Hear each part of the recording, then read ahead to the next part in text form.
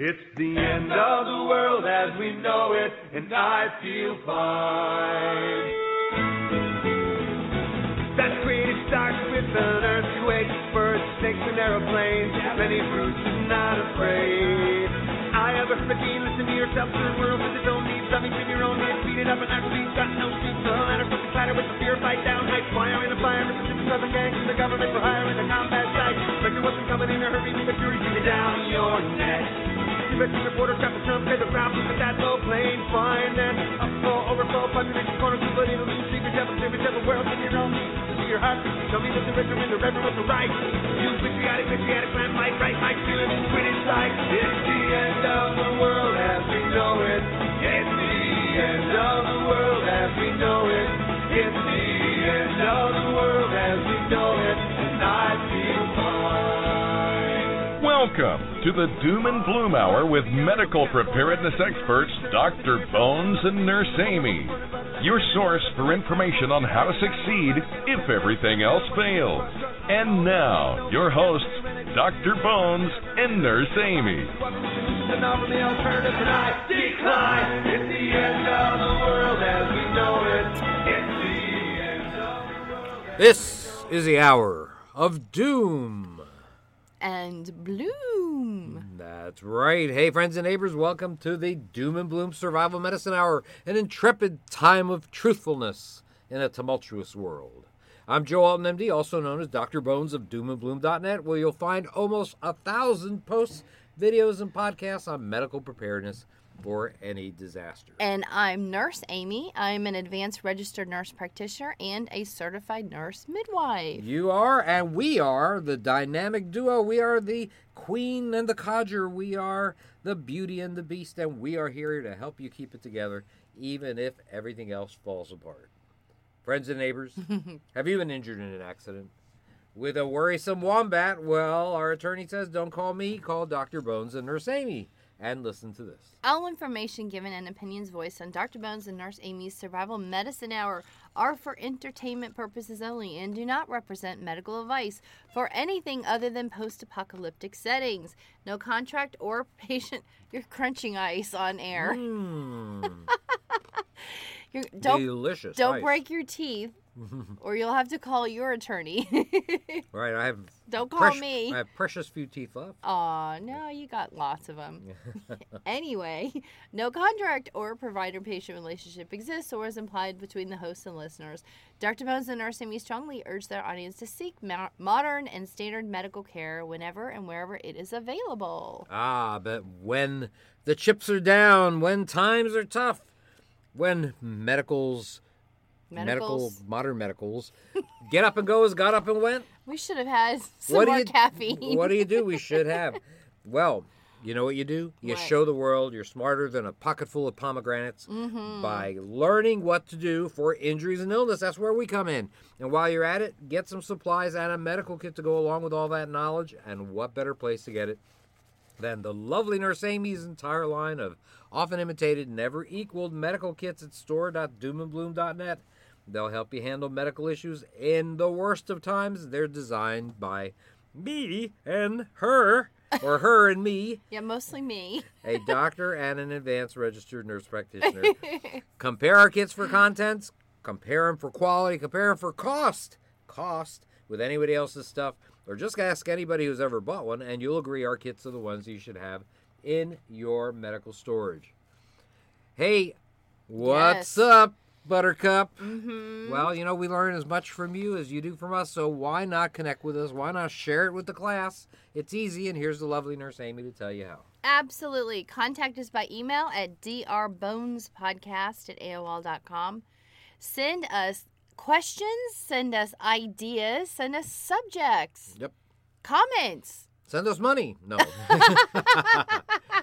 While you're sending all that stuff. I'm kidding. I don't think you could do that via email, but yes. I guess there's some way. But anyway, we won't get that complicated. Just write to us and say hi. You can find us on Facebook at our group, Survival Medicine, Dr. Bones, and Nurse Amy. A couple of Facebook pages you can like and follow. That's Doom and Bloom is our main business page. And we put all of our articles on Doom and Bloom, so If you follow that page, you will receive everything that's going on with us, including videos. You can follow us on Twitter at Prepper Show. Again, we put all of our articles and the up-to-date news on there. Another thing you could do is you can sign up for our newsletter. Folks, don't forget our newsletter gives you all kinds of awesome stuff. We picked the best from the past couple weeks or so, and we send you out a nice little newsletter so you, even if you're not looking every day, you can see what's been happening. And lots of times a deal on some of our medical supplies. Yeah, maybe a coupon or just letting you know maybe something new I've put on the store because I'm always trying to reinvent things. Absolutely. So we also have a very important thing, our YouTube channel. A lot of people learn by watching, so check out our YouTube channel. You could find it either by Dr. Bones, podcast, or Dr. Bones Nurse Amy, all together, all one word. We do have some shows coming up. Would you like me to go over some of that right now, honey? Yeah, tell me all about it. Oh, my goodness, what a schedule. First of all, I would like to say something that is really cool that's coming up, and that is, I'm going to say the date in case you guys are listening to this years from now. It is August 3rd of 2017. August 3rd, that's a Thursday. It is a free, I don't want to say webinar, he calls it a telenar, but... Telenar, okay. But a teleseminar. A teleseminar, yeah, very cool. It's about sun ovens. And who is that? Paul Munson, it's right? Paul Munson, our good friend. Yep, and the name of it is called 13 Ways Sunlight Saves You Money While Being Prepared. Oh, good. Yes, and sun ovens are amazing. You can cook a raw chicken, and vegetables in 2 or 3 hours. Just incredible. So he's going to go over.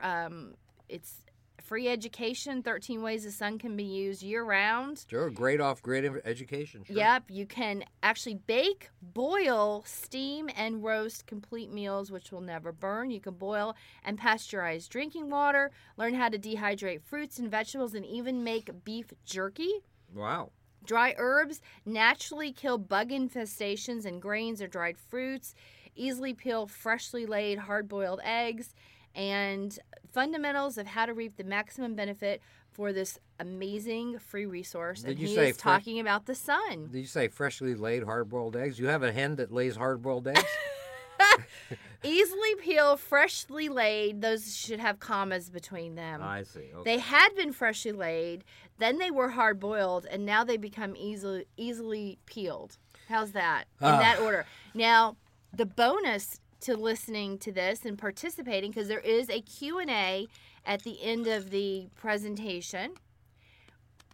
You can ask questions. You can get answers from the actual guy who is the founder and inventor of Sun Ovens International.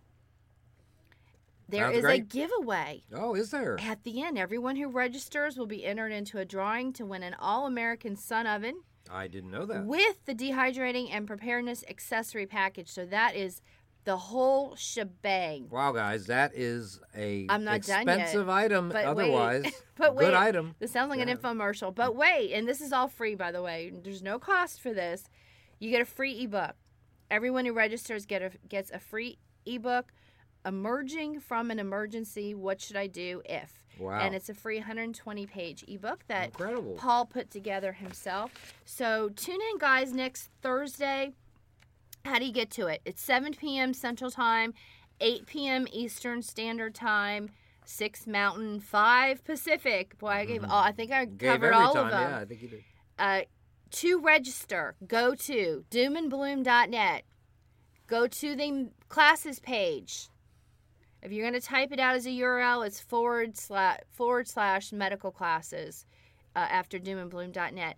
Scroll down, you will find a button and a link to push to register for this free, awesome sun oven presentation, giveaway, ebook. Super amazing. And again, you can have a Q&A. Wow. So all kinds of good stuff. Awesome Anything stuff. you want to know about how to cook in the sun. Well, that is awesome. I want to talk a little bit about. Oh, wait, I didn't go over our shows, but you can Let's talk do first. that. Let's talk I'll let you a talk little first, bit about though. some medical stuff, and then we'll tell you Sure. where we're going to be Yes. in the next couple of months or Absolutely. so. Absolutely. And a video I'm processing as we speak. Oh, you are incredible. What's that? And that is on tourniquets, right? Yes, 10 critical principles of tourniquet use. So that will be coming up, guys. Make sure you sign up for our YouTube channel so you don't miss any of our videos as they come out. Now, whether you're outdoors due to a major disaster or you're just on some kind of wilderness hike, it's possible that you're going to run afoul of some poisonous plants. Of course, in the continental U.S., you can expect to find things like poison ivy, poison oak, poison sumac, and all sorts of other plants like that in the environment. 350,000 cases of just poison ivy alone are recorded every year in the United States. I'm pretty sure I remember you getting I did. serious. I have gotten it. That was horrible. We were in Gatlinburg, and you went down. We're kind of on the side of a mountain. It's not a hill, Right. folks. It is a mountain in the Smoky Mountain, not at the national park, but just outside of it. You went down to trim some bushes Right. and some vines, and it was just a lot of overgrowth behind the house. Right. And you had to rappel down a rope to get there. Pretty much, yep. And you had long sleeve shirt. Yeah. And you had pants on, and you had gloves. I really don't know how you ended up with this. Well, I'm going to tell you how I think I have a theory on that. Well, that's good. Well, all I remember is that it started a few hours later. The next day was worse, and you just got worse over, I believe, a period of about 2 or 3 weeks, till we finally had to take you to a dermatologist. Yeah, what am to I- get you See some what the treatment. heck I know was you're wrong gonna with me, you're yeah. going to talk about some treatment, but you had to get steroids. I mean, Yep. a cream. It was just getting worse and worse. Well, absolutely. By that So- time, I think we had figured it out, or we were worried about bed Yeah, but bugs, you but just it turned need- out to be poison ivy. Yeah, because it just kept spreading. Yeah. And we had changed environments. We were home by this time. So you can't keep getting bit by those kind of things. Right, exactly. And unless you bring them home. Right. But I know our home in Gatlinburg does not have that, so it's not an issue. Just a lot of poison ivy. Well, poison ivy, by the way, and poison oak, the two most common, have what they call a trifoliate appearance, which means that they have leaflets of 3. Oh boy. So the old saying goes, leaves of 3, let it be. So obviously I brushed up against some leaves of 3. It's not hard. Somewhere Do you remember how along much the was way. up there a couple months Oh. ago? Oh, yeah, For the what a mess. spring when we Oh, were yeah. in Gatlinburg? Absolutely. It was everywhere. It was. Poison ivy leaves appear almond-shaped compared to poison oak leaves, which poison oak leaves, well, they look like oak leaves. I guess. Simple as that. And there are various types of subtypes. You know, the funny thing about these plants is they can be vine-like, or others can be sort of shrubby looking. Others appear as ground cover. Don't drop things I there, dropped buddy. my What mouse. you dropped your mouse. The Oh mouse my I gosh. just connected. Oh boy. Well, anyhow, there are lots of plants, by the way, that are perfectly harmless that come in leaves of 3 too. So you've got to know what they look like. And I just put an article Trillium? up on Was the that one of them? Trillium. Well, that is a tri. Right. It's leaf got 3 leaves. There you go. Well, we've got leaves of 3 with poison ivy and poison oak, but lots of normal plants or harmless plants that have leaves of 3, and we have other plants that are poisonous, like poison sumac, that doesn't have leaves of 3. Right. It has 7 to 13 pointy leaflets and grow into a small tree, 20 upwards of 20 feet in height. There's also something down in the Florida Keys called poisonwood, and that prefers, as you can imagine, subtropical areas. And it's thought that inhaling smoke from burning sumac or poisonwood can actually cause a life-threatening respiratory decompensation. Pretty bad stuff. Well, that's interesting. Let me ask you a question. They do a lot of burning in the Everglades because of the Melaleucas to control them, Right, and so they might be burning some poisonwood too, and which is just making it not too dangerous, far yeah. away from our house. Yep. And we get that smoke from it when they get bad. Those fires out there. Yeah, You hopefully, can see the smoke and you can smell it. hopefully we're not exposed to too much of that. That it mostly is things, invasive plants and things like that, other than this poisonwood stuff.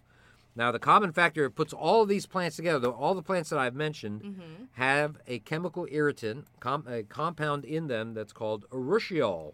Now, urushiol is a oily sort of resin that is produced by the sap and can be found in just about every part of the plant, including vines, leaves, and roots. So it's not just the leaves of poison ivy, it's not just the roots that can get you in trouble, just about every part of the plant. And this irritant, because it's sort of a resin, sticks to the skin and clothing on contact and causes symptoms in 85% of those people that are exposed. Now, a poison ivy rash is essentially an allergic reaction. In and of itself, it is not contagious. However, and this is how I got it, Yes. any clothing or body parts that have urushiol on them can cause symptoms when it's touched by others. So therefore, what I did is basically I took my clothing off, and I probably touched areas that had this resin Oh, absolutely. called urushiol on it. It's really hard to get off. And that's what caused my problem. So I always have to be very, very careful with regards to your clothing when you are out in the woods. Now, as an aside, the presence of urushiol and poison ivy and other plants, you would think that it would be an awesome defense mechanism. But the funny thing is that it actually serves to help the plant retain water. Because deer and birds and other wildlife can eat poison ivy without any ill effect whatsoever. So the poor humans, So it's basically, we're getting picked on. it's not even a defense mechanism for the darn plant. It's just that we happen to be sensitive to it. Now, the rash of poison ivy or poison oak or poison sumac, they look very similar. It causes itching. They cause a red, bumpy rash. It usually starts about a day or so after exposure. Mm-hmm. And the rash continues to spread for a few days. That's what it did with me. And it But lasts. yours spread more. Yep. Yours spread more like 2 weeks. And it That's lasts. why we're getting concerned. Right. Mine lasted for more than 3 weeks, maybe a month. Weeks. And more in some cases. In some people, it can be sort of streaky looking, depending on how. If your skin was actually touched by it, it would look sort of streaky because as you walk by a plant, It drags it along sort of, right, it. That makes exactly. sense. So it would make a linear sort of break. Not break, but a linear rash But appear. also, as you touch it, let's say you take a bath, but you're not bathing with a particular soap that's going to remove this resin. Think about washing yourself. That hand movement on your skin Yes. is going to start spreading it. Exactly right. And the worst thing is that you can actually break the skin because you're itching so badly that you break the skin. The skin's your armor, remember, and you can wind up getting an infection with something. You didn't get Else, an this infection. is not but an yours infection. was bad. This is not an infection itself, a poison ivy rash, No. but it can cause infections with secondary infections with Yep. bacteria and things like that. And it's sometimes difficult to make the diagnosis. I mean, most people, like me, don't even realize they were exposed during their time outdoors. Because you were completely covered. Right. We had you in gloves. You had, I think you even had maybe some head covering. You always wear a hat. Yeah. Because the sun. Sure. So even your head was covered in some fashion. Crazy, baby. Well, exposure like this, by the way, also occurs indirectly by petting, let's say, the fur of a dog that had been outside or one of the kids that might be outside. The rash might appear in winter, and that can be confusing too because plants like poison ivy and poison oak that are dormant for the winter can still cause reactions if you rub it up against them. So basically, It all sounds awful. I mean, what you have to take away from this is a red, bumpy, itchy rash, and anybody who's been in the great outdoors or near others who have, including pets, should raise your suspicions if that rash might be poison ivy. It could be poison oak or poison sumac. And these plants, one or the other, exist just about everywhere in North America except maybe the top of a mountain or the middle of the desert. So, as such, you should always have it on your list of possibilities for people who have significant rashes with itching just in going wilderness settings. Outdoors, right. Absolutely. Even if in your backyard, if it's overgrown, it can be there. We had 4 acres in Georgia when I was growing up, and we would go blackberry picking. And we get 2 things. We get chiggers, which get up underneath no matter what you were wearing and bite the heck out of you. Little bugs. That's the No-see-ums. nice word I'm Yeah, going to use. And poison ivy. Yep. Oh my gosh, my brother and I we would probably bathe 50% of the time in baking soda or vinegar.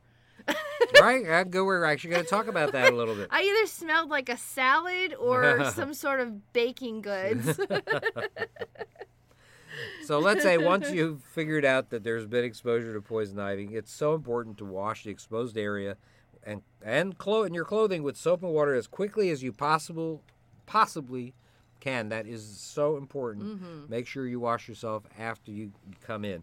Now, urushiol, the chemical irritant into all these plants, it's not easy to remove, so you have to have special types of soaps that are effective against resin or oil, such as Fels Naphtha. Right, Fels. So, don't forget, folks, have a bar of Fels Naphtha soap. It is 94 or 97 cents at Walmart. Cheap. It's in the laundry detergent area. Right, because they used to you can actually cut chips off it and use it to wash your clothing and get the resin off your clothing, Exactly. So wash when you go outdoors and you think you could possibly have been exposed. This is not a soap you want to use on your skin every single day. But if you go outdoors and you think, gee, you know what? I saw some, or I was in some thick brush, go ahead and wash your body with the Fels Naphtha soap and shave some pieces off of the bar of soap and add it to your laundry. Right. And wash it in hot water. Hot water with the Fels Naphtha soap. If you haven't heard of it, by the way, it's FELS Naphtha, NAPTHA soap. It's been around since at least the 1930s. Forever. We saw an ad for it in an extremely old magazine. In one of our old magazines, from the World War II. Yes. That was a popular laundry detergent. It looks exactly back then. the same. And it looks the same now same as it did in 1940. It's funny when we buy it because I put it in my medical kits. The family bag has Fels Naphtha soap in it. When we check out, and then people are like, I remember that soap. You see all the older ladies. They're like, I used to wash with that. I didn't know it still existed. It's not easy to find in the laundry detergent, but at least I've pointed you to the right aisle. Just look for the bars of soap amongst all of the bottles, because there's not a lot of bars of soap in the laundry detergent area. That's true. Yes, you're right. It's near probably the borax. Yes. And I forget the 20-multene borax. Yeah, but there's also another one. It's not baking Ajax soda. or laundry soda, I think it's called. The other one that I use, because we try not to have too many chemicals. Right. Anyway. All right. But anyhow, all the old-fashioned stuff. But you can actually find it at places like Walmart. So other treatments that you should do, of course, once you start getting the rash, you're going to be miserable, so you need to have some hydrocortisone cream in your medical supplies, maybe some calamine lotion or capsaicin cream. Antihistamines like diphenhydramine, otherwise known as Benadryl, or that Claritin, might be used. Claritin might be Zyrtec. helpful, or those might be helpful. The problem with Claritin and Zyrtec is they're not quite as strong. They don't cause the drowsiness that Benadryl does. So it's kind of like risks and benefits. Right. You might want to take the Benadryl at night. Benadryl at night at 50 milligrams will definitely be a sedative. It'll put you right to sleep. Most people. So for most people, so something to consider. Now, some people do recommend the use of rubbing alcohol on exposed areas, maybe applying cool compresses that might be soothing. And that's just one home remedy. There are many home remedies that are thought to be effective to treat poison ivy rash. And they include, I think, as you mentioned, apple cider vinegar. By the way, it burns at first, but it does help take away the itching. Baking soda paste. Put a little water in baking soda, make a paste out of it, and put it on the rash. Let me just say something about the apple cider vinegar. Do it in a 50-50. Oh, yeah. At least. 50% water, 50% vinegar. Those compresses, you're going to probably leave them on for 10, 15 minutes. But straight up vinegar is a little harsh, so I would certainly mix at least a 50-50. If you want to start off with, 25% vinegar and 75% water and just see how that feels and how that works. And if you're pouring it in a bath, you can pour a lot because you've got a bathtub full of water. Right, sure. So it'll still be pretty diluted, right? Certainly won't be 50-50. Exactly. Epsom salt baths, oatmeal baths. Those are supposedly good. Tea bag compresses, especially with things like chamomile tea. Some people will consider using aloe vera gel mixing with some essential oils, tea tree oil maybe, lavender, peppermint, geranium, chamomile. These have all been used. Absolutely. And make sure if you're using those essential oils by themselves that you mix them in a carrier oil. Something like coconut oil is really nice and soothing for the skin. You can use olive oil if you want. There's a lot of things called carrier oils, which are sort of aloe vera maybe too. Yeah, I mean, if you're mixing in aloe vera, you just don't want to put straight essential oil from the bottle onto your skin. Strong stuff. Yeah, they're really strong, and they could burn. So you want to mix. Sometimes just a few drops in some oil. Yeah, it would work just fine. A really dilute amount, because these things are so concentrated. I don't think people realize that this is straight from a plant material. They're squeezed or they're distilled. Right, exactly. There's different methods there's cold press, but they're concentrated amounts, and there's a lot of plant material that goes into just a tiny bit of these oils. So dilute them. Just always be safer for your skin to dilute them. Don't put them straight from the bottle on yourself.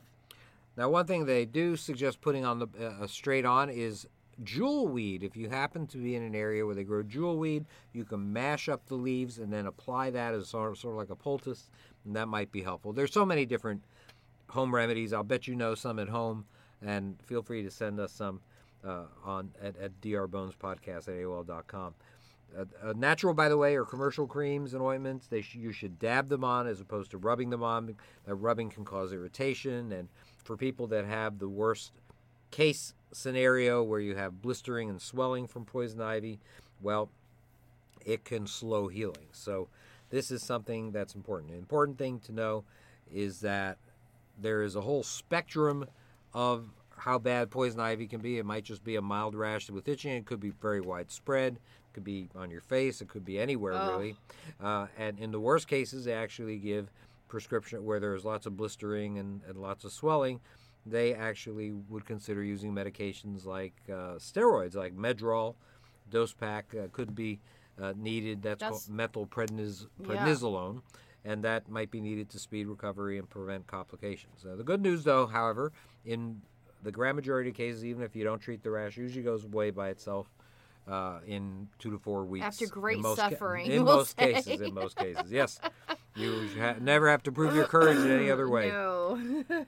So therefore, what makes the most sense? To prevent it. So the important thing is to avoid getting the toxin on your skin, for goodness sake. If you can't avoid exposure, be sure to wear long pants, long sleeve shirts, work gloves and boots if you're going to be working in an area that's known to harbor poison plants, and be extraordinarily careful about how you remove that clothing. That is very, very important. There's actually an over-the-counter lotion.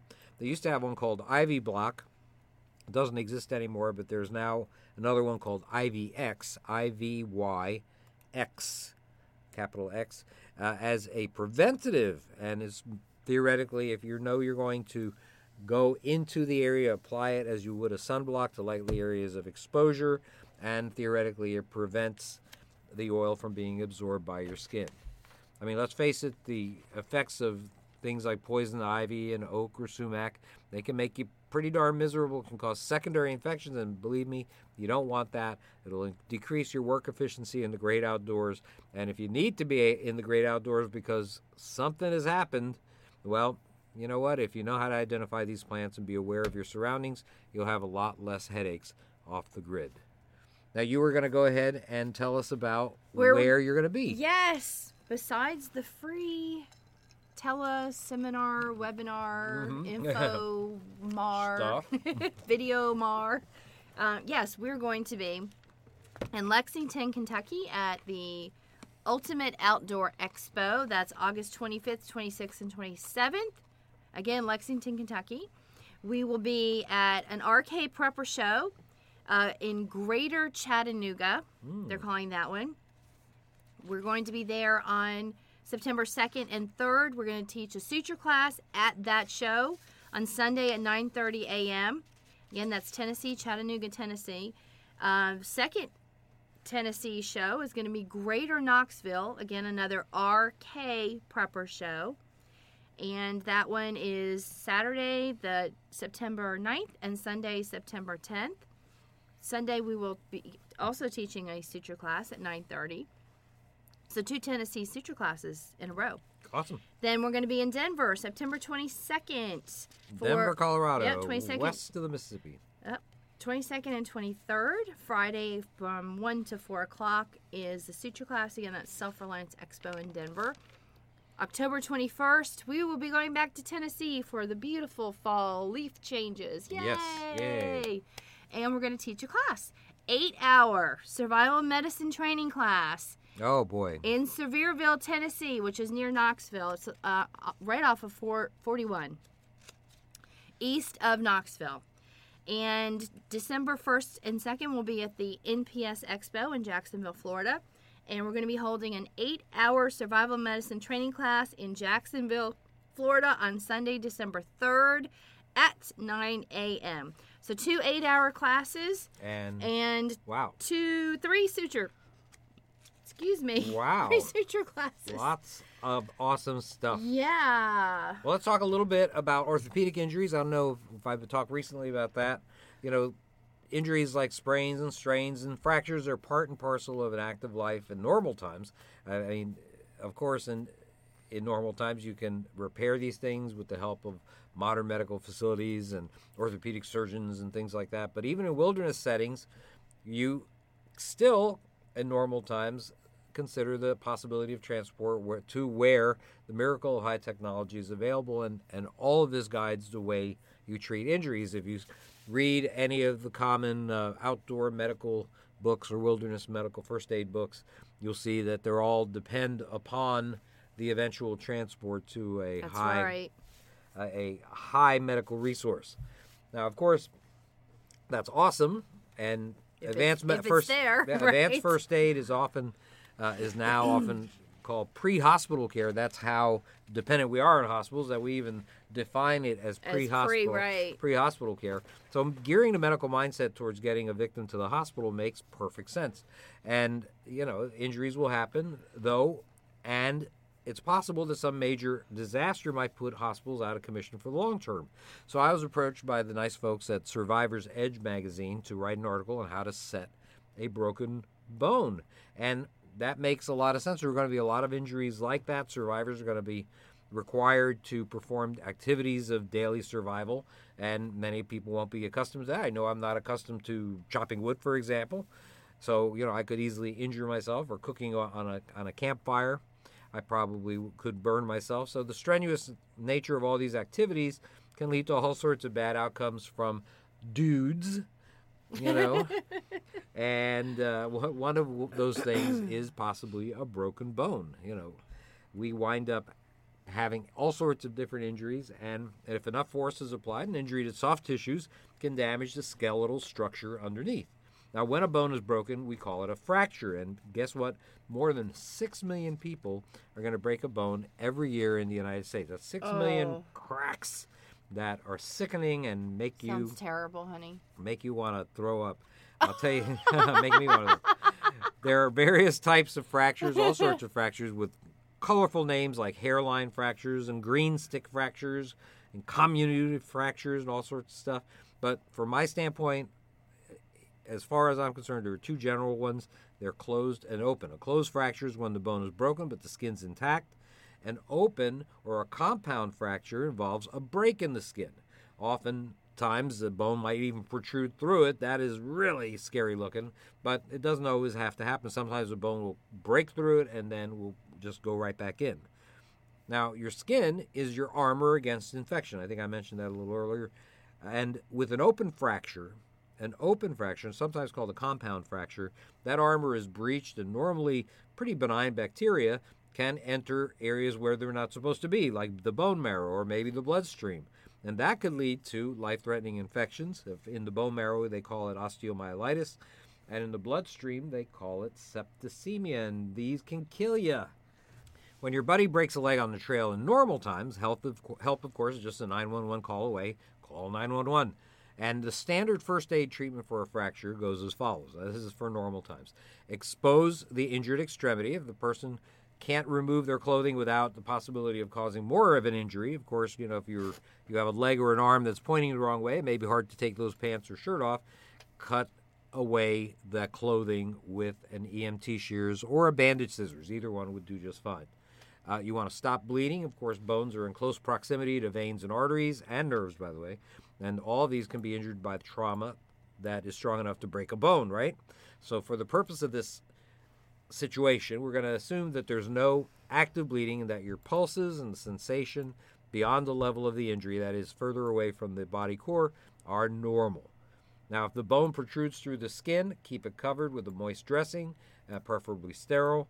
Splint the extremity then, immobilize it, in other words, using, let's say, a structural aluminum malleable splint. That's called a SAM splint, S-A-M splint. Or, of course, you can improvise with sticks, pillows, rolled magazines, or even wrap the limb, let's say, like if it was a leg, around a sleeping pad and duct tape that in place. Now, don't try to set the fracture. In normal times, you do not try to set the fracture or straighten a deformed extremity. You just want to provide the area with as much padding as possible. And basically, you just want to keep a bone that's sticking out just moist and covered up. Of course, if there's swelling, which there will be, by the way, and pain, you want to apply some ice packs that will help that. And, of course, pain meds like ibuprofen or acetaminophen are not a bad idea, although they may be nowhere near enough to actually help with any significant pain. When we're talking about broken bones, it's really true. Now, notice that what I just said specifically recommends that you not try to straighten a bone that is deformed by a fracture. That kind of fracture that makes the bone all wacky looking is called a displaced fracture. Wait. Is there a official definition wacky. For wacky looking? Wacky looking. Well, man, it looks wacky. It's one of those like. What are some? You look at it and you got to turn away. It's not something you can't unsee. What's some examples of being wacky looking? Well, if your knee is pointing in the wrong direction, or if your foot's backwards, or things like that. What's that video series that we watch on television? That show that shows all those skateboarding accidents and mostly skateboarding accidents. America's dumbest, world's worst dumbest. Yes. Dumbest videos. Wow. Crazy Scary stuff. Yeah. Oh, we have seen them fall, and from their elbow down, it looks like spaghetti. Oh, yeah. And it's just flopping around. Oh, and it's horrible and misshapen. So anyhow, if you have a displaced fracture, or you're not supposed to straighten it in normal times. You're supposed to just wait for 911. Nor are you supposed to push a bone that's protruding through the skin back into the body. You called 911, so go ahead and let the professionals do their job if they exist. Yes. That's great advice, because you can introduce infection or damage blood vessel or nerves by fiddling around with it. And on top of that, it hurts like a son of a you-know-what to try to straighten out a broken bone. Straighten out a broken bone. I am that kind of guy. Straightening out a broken bone is actually called a reduction, and these reduction procedures are almost always done these days under general anesthesia. Sometimes it involves actually making an incision so you can find the broken ends of the bones and put them together, and then you screw them into place with these special titanium screws. Maybe you put plates on to hold the bone straight. All sorts of super high-tech stuff that you're just not going to have, right? The survival medic has no access to modern medical facilities. So they have to act in one way or another to reduce the deformity caused by the fracture if you ever want that limb to function again. Now, when there's no opportunity to transport and stabilize and to transport a victim out to a hospital, you got to figure out some kind of strategy. Now, if you're lucky enough, here's your strategy. If you're lucky enough to have a fracture where the bones are in alignment, yay for you. Stabilize it with padding and splints, and preferably maybe a cast would be better even. Lack of immobilization of an extremity can cause bone ends to become displaced with activity, right? So in other words, if let's say the bones are together, but then you're telling the person to do something, and you have this weak area here that's trying to heal, but because of stress put on the limb, it causes it to break again, and or to just not become, the bones not to become aligned. Bad news. Now, if ice packs are available, you got to ice the area for 20 minutes several times a day for about the first 48 hours. Now, if the broken ends of the bone are clearly out of alignment, in a long-term survival scenario, you've got to do something about that, because the bones ends aren't going to knit together until you manage to return them to in general, normal position. First, they form a blood clot between them, and then they form what's called a callus. A callus is new bone cells that are trying to fill in and knit the bone together. So these are important. So you have to do this quickly, because there's a lot of concern There are a lot of damage that can occur as a result of bones being displaced. The pulse might be absent, sensation or movement might be lost beyond the level of the injuries. You want to try to get things back together. If you're uncertain about the pulse, of course, you can always evaluate circulation by doing a capillary refill time. I've talked about that when we talked about triage for mass casualties. You press on a nail bed or on a finger pad, and that normally causes that area to blanch, to turn white, and then quickly return to its normal color. This usually occurs within 2 seconds, the whole thing, where it turns white and then goes back to normal color very quick if you have normal circulation. Now, if you can release the tension by traction, by stretching the bone so that it's straight again, you might restore circulation and sensation to an injured limb. Now, that's when you don't have help coming. Now, another good reason to act in a timely fashion is that as time goes on, the swelling will get worse and worse, and it'll make it more difficult to actually reduce a fracture and straighten out a displaced bone or displaced bone ends. Now, of course, in addition to all this muscle tension from all the pain and things like that, that's going to be worse as time goes on. So you have to act some way. Now, if there are fractures that don't have a lot of muscle involved, like maybe the finger, a broken finger, just simple traction in a small splint or taping to an adjacent undamaged finger might be actually all you need to do. Now, to straighten an obviously deformed arm or leg involves a lot of effort. You're attempting to stretch these contracted and tense muscles so the fracture edges will have enough space to ease back into their normal locations, right, and to realign. So what you need to do is you need to have an assistant stabilize the limb above the fracture, that's the part closest to the torso, while you apply slow, gentle, but firm traction on the other side. Now, the bone might realign quickly, or it could take some minutes, painful minutes, of steady but firm stretching. Now, to avoid further damage, you have to be careful of pulling at some kind of weird angle or in any way that doesn't achieve the original alignment. This can be tricky sometimes. You have to really take a look at what the injury looks like and imagine what it would take to straighten things out again. Now, once you do get things realigned and you want to splint the joint above and below the fracture and immobilize it in that position immediately, you want to get that straight. Now, sometimes what happens is that when the traction is taken off, when the stretching stops, then it goes out of alignment again. And so that's something that is a big issue. And so you're going to have to put together some kind of improvised splint that will allow there to be some traction. Oh, by the way, if you are alone, let's say if you don't have an assistant to stabilize the body, what you can do is find a tree that has a notch at about the right level, and you can have the person, let's say, have a broken arm, put their shoulder through and their arm through this notch, and as you stretch the arm straight, the tree itself is doing the actual stabilization of the torso and the area above the level of the fracture. So that's a way that a lone medic can actually reduce a deformity in a bone, in a fractured bone. So even though the bone's aligned, you may need, as I said, some added traction to keep it there. And there are commercial traction devices. They're awesome. They're easy to implement, well worth the expense. If you haven't taken a look at them, you'll see them on our website, or me mention them on the website. A continuous traction splint is something you can improvise. However, you need two branches of different sizes. One that would go directly from the ground to directly under the shoulder, almost like a crutch, and the other one that would be a support for the inseam of the leg.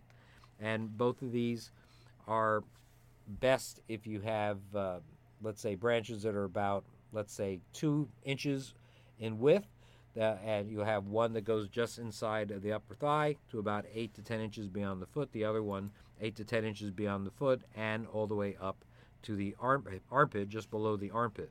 It's awesome if you would be able. It would be great if you had a natural notch to make like a Y with a Y in it, so to speak, where 2 branches diverge. That might help it make a more stable crutch, so to speak, especially at the upper ends of each of these sticks. Now you want to secure these all in place with cloth strips, ace wraps, any other material that you might have, all the way up and down the leg and torso, especially just above and below the actual fracture area. And where the branches contact the skin, you've got to figure out some kind of padding, whether it's clothing or dressings or whatever. You have to pad the area where those branches contact the skin, because it's going to otherwise cause abrasions and other kinds of uncomfortable stuff. You want to cut into the lower edges of the stick below the level of the foot and make a notch, so you can put maybe a 2-inch piece of wood. You fit that and you lash it onto each side, so you have essentially a stabilizing base to these two sticks. Then you want to wrap a cloth or other material around the ankle, tie the ends to that lashed horizontal stick, and then use a 2 or 3 inch long stick, maybe an inch or so thick, to twist the cloth, this dressing that you have between the ankle and the base of this traction apparatus you're putting together. You twist it just like you would a tourniquet windlass. A windlass is a rod that a tourniquet has that you twist it and causes there to be tension. And this you can do to give tension and traction to the broken leg until both legs are the same length. And then once you do that, you tie the windlass into place. Now, it sounds complex, but you will find that there is actually not an unreasonable way to do this. You just have to be ready to improvise. You need to have the material to be able to cut wood into the appropriate sizes, and lashing material and dressings. And so you basically, one thing that's important is you always have to monitor the level of traction and the circulation status of the lower limb, or the area beyond the level of the traction, for example, the hand or the foot, just to make sure that you still have good circulation there. And of course, the comfort level of the victim has to be taken into account as well. I mean, once the broken bones are realigned, oftentimes the person will have less pain, and we get some relief. Now, for open fractures, the skin wound and protruding bone have to be flushed vigorously with sterile water, saline solution, antiseptics like povidone iodine solution, betadine, good alternative. These victims are going to need antibiotics for sure. Things like clindamycin, Cleocin, its veterinary equivalent is Fishsin, sulfamethoxazole, trimethoprim, that's otherwise known as Bactrim, or its veterinary equivalent is fish sulfa or bird sulfa. These would all be options for the survival medic to decrease the chance of bone infections like osteomyelitis, like I mentioned before. Not as good as IV antibiotics, but better than nothing. And, of course, over where the wound is, you want to change dressings on a regular basis. Now, placing a cast, that's something that, believe it or not, yes, indeed, you can do. For many fractures, a splint just might not be enough to ensure good healing, so you want to maybe consider the placement of a cast to enforce immobilization. But not over an open wound. Right, not over an open. Do not cast over an open wound that you need to be doing dressing changes for. You need to be able to keep an eye on that. Now, I just want to mention one thing. People who get these kind of injuries and they need their fractures reduced, they have surgery. Yes, we mentioned they get bolts and nuts, and there's no way you're not going to be casting. You're not going to be putting this kind of hardware. You're not going to make them look like Frankenstein with bolts coming out of their legs. That's right. In a survival situation, it's just not possible. Yeah. So basically, but you can use things like plaster of Paris or fiberglass that come in all sorts of different kits. You might want to have some. They're easy to obtain. They last a long time, so they're good for your storage. Plaster, by the way, is more pliable, hardens slower than fiberglass, which gives you more time to apply the cast. The fiberglass is lighter and less messy to use. However, the thing with that is that it's much more expensive, so you have to make some decisions. Now, by the way, I've seen different opinions as to which hardens faster or hardens slower, so you may see other opinions, but I seem to see that most people think that the plaster seems to harden slower. In any case, that's good and that's bad for different reasons. Now, each fracture is casted somewhat differently, of course, whether if it's an arm fracture, leg fracture, or whatever, ankle fracture, but the basic principles are the same. When you place a cast, you first start with a liner of cotton known as a stockinette. A stockinette is measured and cut several inches longer. It comes in rolls. several inches longer than the intended cast. You place it without wrinkling over the area to be casted like you would put on a sock. Then you need rolls of padding to form a barrier between the skin and the cast. You advance 1/2 of the thickness of the roll each turn as you go from below the fracture up towards the torso. The padding should be at least 2 to 3 layers thick, should extend an inch or two beyond the cast edge. Extra padding should be applied between fingers and over any bony prominence on the wrist or ankle, for example. And at this point, if you have plaster of Paris or fiberglass, then you immerse them. They come in rolls in cool water for about 20 seconds or so, rather. And then you squeeze them to remove excess water, so they're just damp. Keep the end of the roll between your fingers, by the way, otherwise it'll stick to the rest of the roll and you're not going to be able to find it. Then what you need to do is slowly wrap the casting material around the area of the fracture, and you smooth it out as you go along. You advance 1/2 of the thickness of the roll each turn as you go from below the fracture towards the shoulder, or the torso, and avoid making it too tight. You want about 3 layers of casting material on the area, more in places where there is a bony prominence like the wrist. You roll the ends of the stockinette and the padding back over the cast material before the last layer is applied, so that you have some padding around the edges.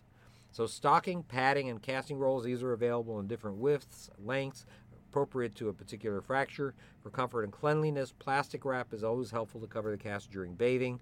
Remember that a wet cast is a smelly cast. Now, there are oscillating saws that are used today to remove casts, but you may not have the luxury of electricity. I don't know if there are any battery-powered versions. There's still heavy-duty shears that are available for the purpose, but you have to put some elbow grease into it to perform the removal of a cast using them. Most of these fractures will require about 6 to 8 weeks, and this is to form a complete callus. This is newly formed tissue that's going to reunite the broken ends of the bones. Amazing how we can heal from that. Larger bones, of course, are more complicated injuries that will take longer. There's a lot more to setting a bone than just pulling on a damaged extremity. Don't get me wrong. I'm giving you some basics, and it's no substitute for modern medicine. As I said, or as Amy said, surgery is needed for many orthopedic injuries to get a full recovery. There's damage to tendons, blood vessels, nerves, all sorts of stuff that can complicate the recovery process. And off the grid, we have to understand there are circumstances where even the best efforts of the survival medic are going to be met with less than optimal results. But you know what they say, do what you can with what you have, where you are, and you'll have the mindset in place if you take this saying to heart. But you'll also need, of course, knowledge. You'll need some training. You need supplies if you're going to be an effective giver of health care in tough times.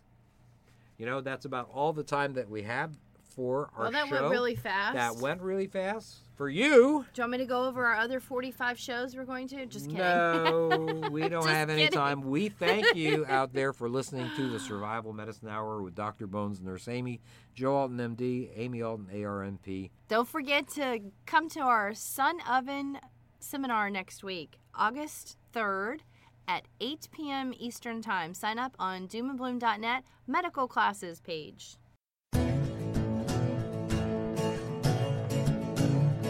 You've been listening to the Doom and Bloom Hour with medical preparedness experts Dr. Bones and Nurse Amy. Check out our website at www.doomandbloom.net for hundreds of informative articles about survival medicine, gardening, natural remedies, medical supplies, and lots of other good stuff. To contact us, send your email to drbonespodcast@aol.com or use the contact form on the main page of the website. See you next week.